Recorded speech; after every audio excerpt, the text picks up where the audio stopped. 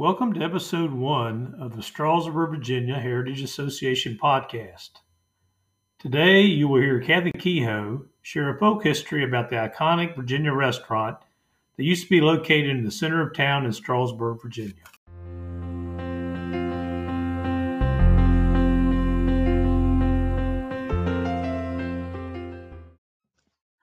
Hi, this is Kathy Kehoe. I am a board member and newsletter editor of the Strawsburg Heritage Association. I am reading A Folk History of the Virginia Restaurant, written by Kathy Kehoe for the Fall 2009 newsletter. A Folk History of the Virginia Restaurant. It was the place to be, says Strawsburg native Larry Alamong about the local teenage hangout and family restaurant on the corner of Holiday and King. Right on the corner, right in the middle of town. The Virginia restaurant was the Brill family business from the 1930s until the 1970s. Many a memory was made at this center of the town social life where everybody knew your name, as described by another Strawsburg native, Belinda Pappas Palmer. Sue Foster remembers it was a wonderful hangout and meeting place for teenagers. It was where teenagers flocked before and after high school football and basketball games, before and after school, and on Saturday nights, and where families would come for the famous turkey and dressing Sunday dinners after church. And everybody came for Buggy's famous ketchup, a homemade version of sweet ketchup unique to the restaurant. Ask any Strawsburg native what they remember about the Virginia restaurant, and the stories flow like ketchup. Ketchup that flowed easily from red plastic bottles onto freshly sliced French fries and real beef hamburgers. Longtime employee Liz Richards has the recipe and makes a batch every so often. This writer can attest that it really does taste like the sweet ketchup of my youth. Liz attributes the origin to an employee known as Mrs. Sager, who added cornstarch and sugar. They would make the ketchup 2 or 3 times a week, and after a few days, it would ferment and the tops would pop off if it wasn't used fast enough. Liz also remembers kids getting into ketchup fights in the restaurant. Huge tubs of potatoes would be peeled and sliced every day and fried in vats of lard, then served with Buggy's ketchup.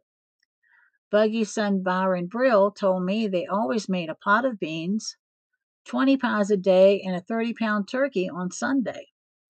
They got all fresh meat from Brill's Grocery down the street and had their own key in case they needed something when the store was closed. Jane Richard remembers eating her French fries with homemade gravy. It was 15 cents for a plate full of fries and 5 or 10 cents for a Coke, served in a classic shaped glass with Coca-Cola emblazoned on the side in red letters. The Brill family consisted of Clarence, better known as Buggy, and his brothers Pearlie and Obadiah, called Obie, and Obie's wife Louise. Louise had the nickname of Skillet because, as Larry Alamong tells us, whenever there was a ruckus or fight in the restaurant, Skillet would come out with a large cast iron skillet and run everybody off. Buggy's son Byron relates that his father got the nickname Buggy because as a boy in the first part of the 1900s, he had a cowlick that resembled the shape of a buggy whip in the stand of a wagon. Byron's job in the family business was to empty the trash for the 7 days a week that the business was open. The Brills worked hard to maintain a good family restaurant while making their customers feel comfortable. Each generation of Strawsburg's teenagers thought of it as their own, and often taxed the patience of the Brills as they worked. Buggy especially is remembered as having a watchful eye over the crowd. John Painter remembers him as a hard-working, good Christian man who put up with a lot. His many acts of kindness often went unnoticed. Waitress Patsy Cameron Rutz remembers how in the 60s, men down on their luck would come in and ask for food, usually carrying a backpack and probably walking and hitchhiking along their way. They would ask for something to eat, and Buggy would instruct the waitresses to give them a bowl of soup and a glass of ice water at no charge. Patsy doesn't remember him ever turning anyone away. During this writer's teenage years, we had nicknames for other waitresses. Zora Robinson was serenaded, "Here's to you, Mrs. Robinson," whenever the song by Simon and Garfunkel played in the jukebox. Sadie, who maneuvered between the booths in what we called old ladies' health shoes, black laced-up shoes with a high arch, was adorned with the nickname Sexy Sadie, after the Beatles song. The jukebox, Belinda Pappas remembers, was a big Wurlitzer jukebox that Harry Fake kept supplied with the most current 45 RPM singles.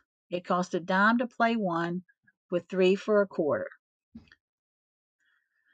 Liz Richards worked often in the kitchen with Obie, who would tell her stories about the early days in the restaurant. During the Great Depression, Liz remembers they opened with whatever they had, hot dogs or whatever.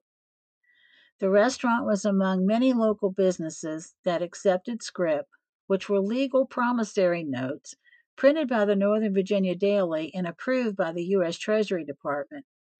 The Daily employees were paid with scrip, who then used it in local businesses, which helped keep the small town's economy going. Then the war started and everything got going again, said Liz. There was a time when the restaurant would close for a few hours each night to clean so they could reopen by 5 a.m. The American Visco factory workers would come in off the graveyard shift, riding the company bus home from Front Royal after working all night. They would order graveyard stew, hot milk, salt and pepper, a little butter, and crackers. Another story from the 30s was one handed down in the Allemang family. Larry's father, Jim Allemang Sr., played Prince Charming when he rode a horse into the Virginia restaurant, picked up a girl he was dating at the time, and they rode off together through the front doors. The Virginia restaurant booths were legendary. Tall backed oak with coat rack poles extended atop, they could hold 6 to 8 teenagers at a time. The black marble tops were often shiny wet from the wash rag, as the booths were filled immediately when emptied. If you dropped anything under the table, you would marvel at the pounds of chewed gum stuck to the bottom. John Painter has a theory that because kids weren't allowed to chew gum in school, they would pop in the gum as the 3:30 bell rang. John says the walk from the high school to the Virginia restaurant was only 3 blocks, time enough to deplete the gum sugar. Thus it was inevitable that the multitudes would clear their mouths in anticipation of a cherry coke and French fries by transferring their gum to the heaping mound on the table's underside. By heaping, I mean a near continuous layer 4 or 5 wads thick. Every booth had its own graffiti. Larry remembers his mother's name, Joanne Barrow, was carved in one booth. Some years later, his initials appeared in another booth alongside the initials BP. Belinda Pappas Palmer says neither she nor Larry carved the initials, but she believes a friend did it to tease her when they were high school sweethearts. Alan Samuels had an uncle, Samuel Wolfson, whose name was carved into a booth. There was a large table in the front of the restaurant, placed at the large window that looked out on the street, where you could always see someone standing on the corner or a carload of teenagers circling the block. After football or basketball games, everyone would be there waiting for the Rams players to show up. The front table was for them, says Sue Foster. Larry remembers how one could sit at the front table and loiter all Sunday morning, drinking cokes and talking, but when noon approached, Buggy would ask you to leave so he could use the table for the Sunday dinner crowd, who would be coming after church. The tall metal scales that sat near the front door gave you your weight for a penny, and a phrase would pop up in a little window that told your fortune. The words "Your Weight and Fate" were printed on the side. John Painter remembers how detection by Buggy of unacceptable behavior resulted in swift and certain application of the ultimate punishment, being banned from the Virginia restaurant. John says, while this may not seem like a big deal to you now, consider for a moment the effect in a small town with only one meeting place for the tight-knit cliques of teenagers. Consider being excluded from the plans of your buddies, or wondering who is sitting next to the girl that you are secretly sweet on this week. Banishment could be for a week, a month, or for dangerous or threatening behavior, forever. Larry Alamong, who admits to being banned from the front a few times, was allowed to come and sit in the friendly atmosphere of the kitchen, where he delighted in getting fresh hot food right away, getting larger portions, and having the pleasure of conversation with Pearlie. Alan Samuels, whose parents owned and operated Joe Wolfson clothing store, said his parents preferred also to eat in the kitchen and visit with Obie and Louise. And then there were those Halloween nights when the booths were packed with kids. Obie told Liz that at different times over the years there had been a chicken, possum, and a goat put in the back door on Halloween night.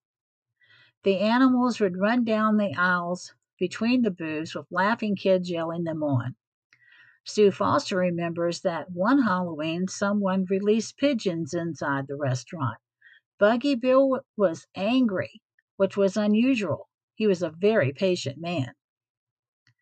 Brenda Kenny Stinsony remembers when a boy from Woodstock put a duck in the back door. All you could see was Buggy running down behind the bar to the back door. One Halloween, the back door opened and 10 chickens were put in.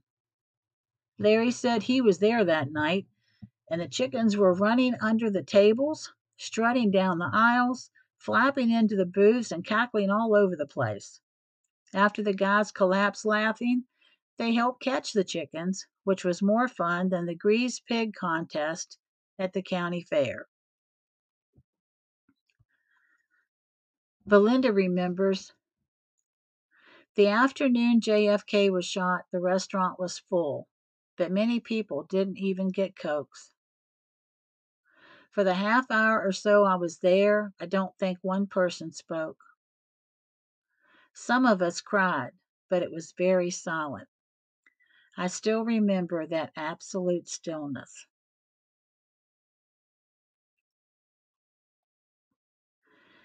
Buggy asked Liz to come back and cook the last meal before the restaurant closed. She made the traditional Sunday turkey dinner with dressing, mashed potatoes, and gravy, served on a section dinner plate.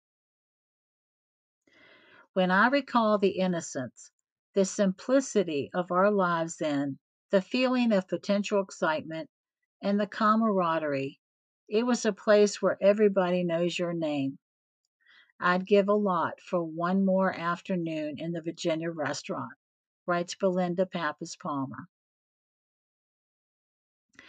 And John Painter reflects, in a lot of ways, the Virginia restaurant defined my childhood and early years, as it also did for my generation from Strasburg, Virginia. When it closed, it confirmed in most of us that we were not children any longer. And as the Bible says, it was time to set aside childish things. May the sweet memories shared by we, the members of the Virginia Restaurant alumni, bring to us and to all smiles and comfort forever. I hope you enjoyed the folk history, and please check out the Stroudsburg Heritage Association website for links to archived newsletters, more great folk stories, and other historical information. The past comes alive when we share our memories.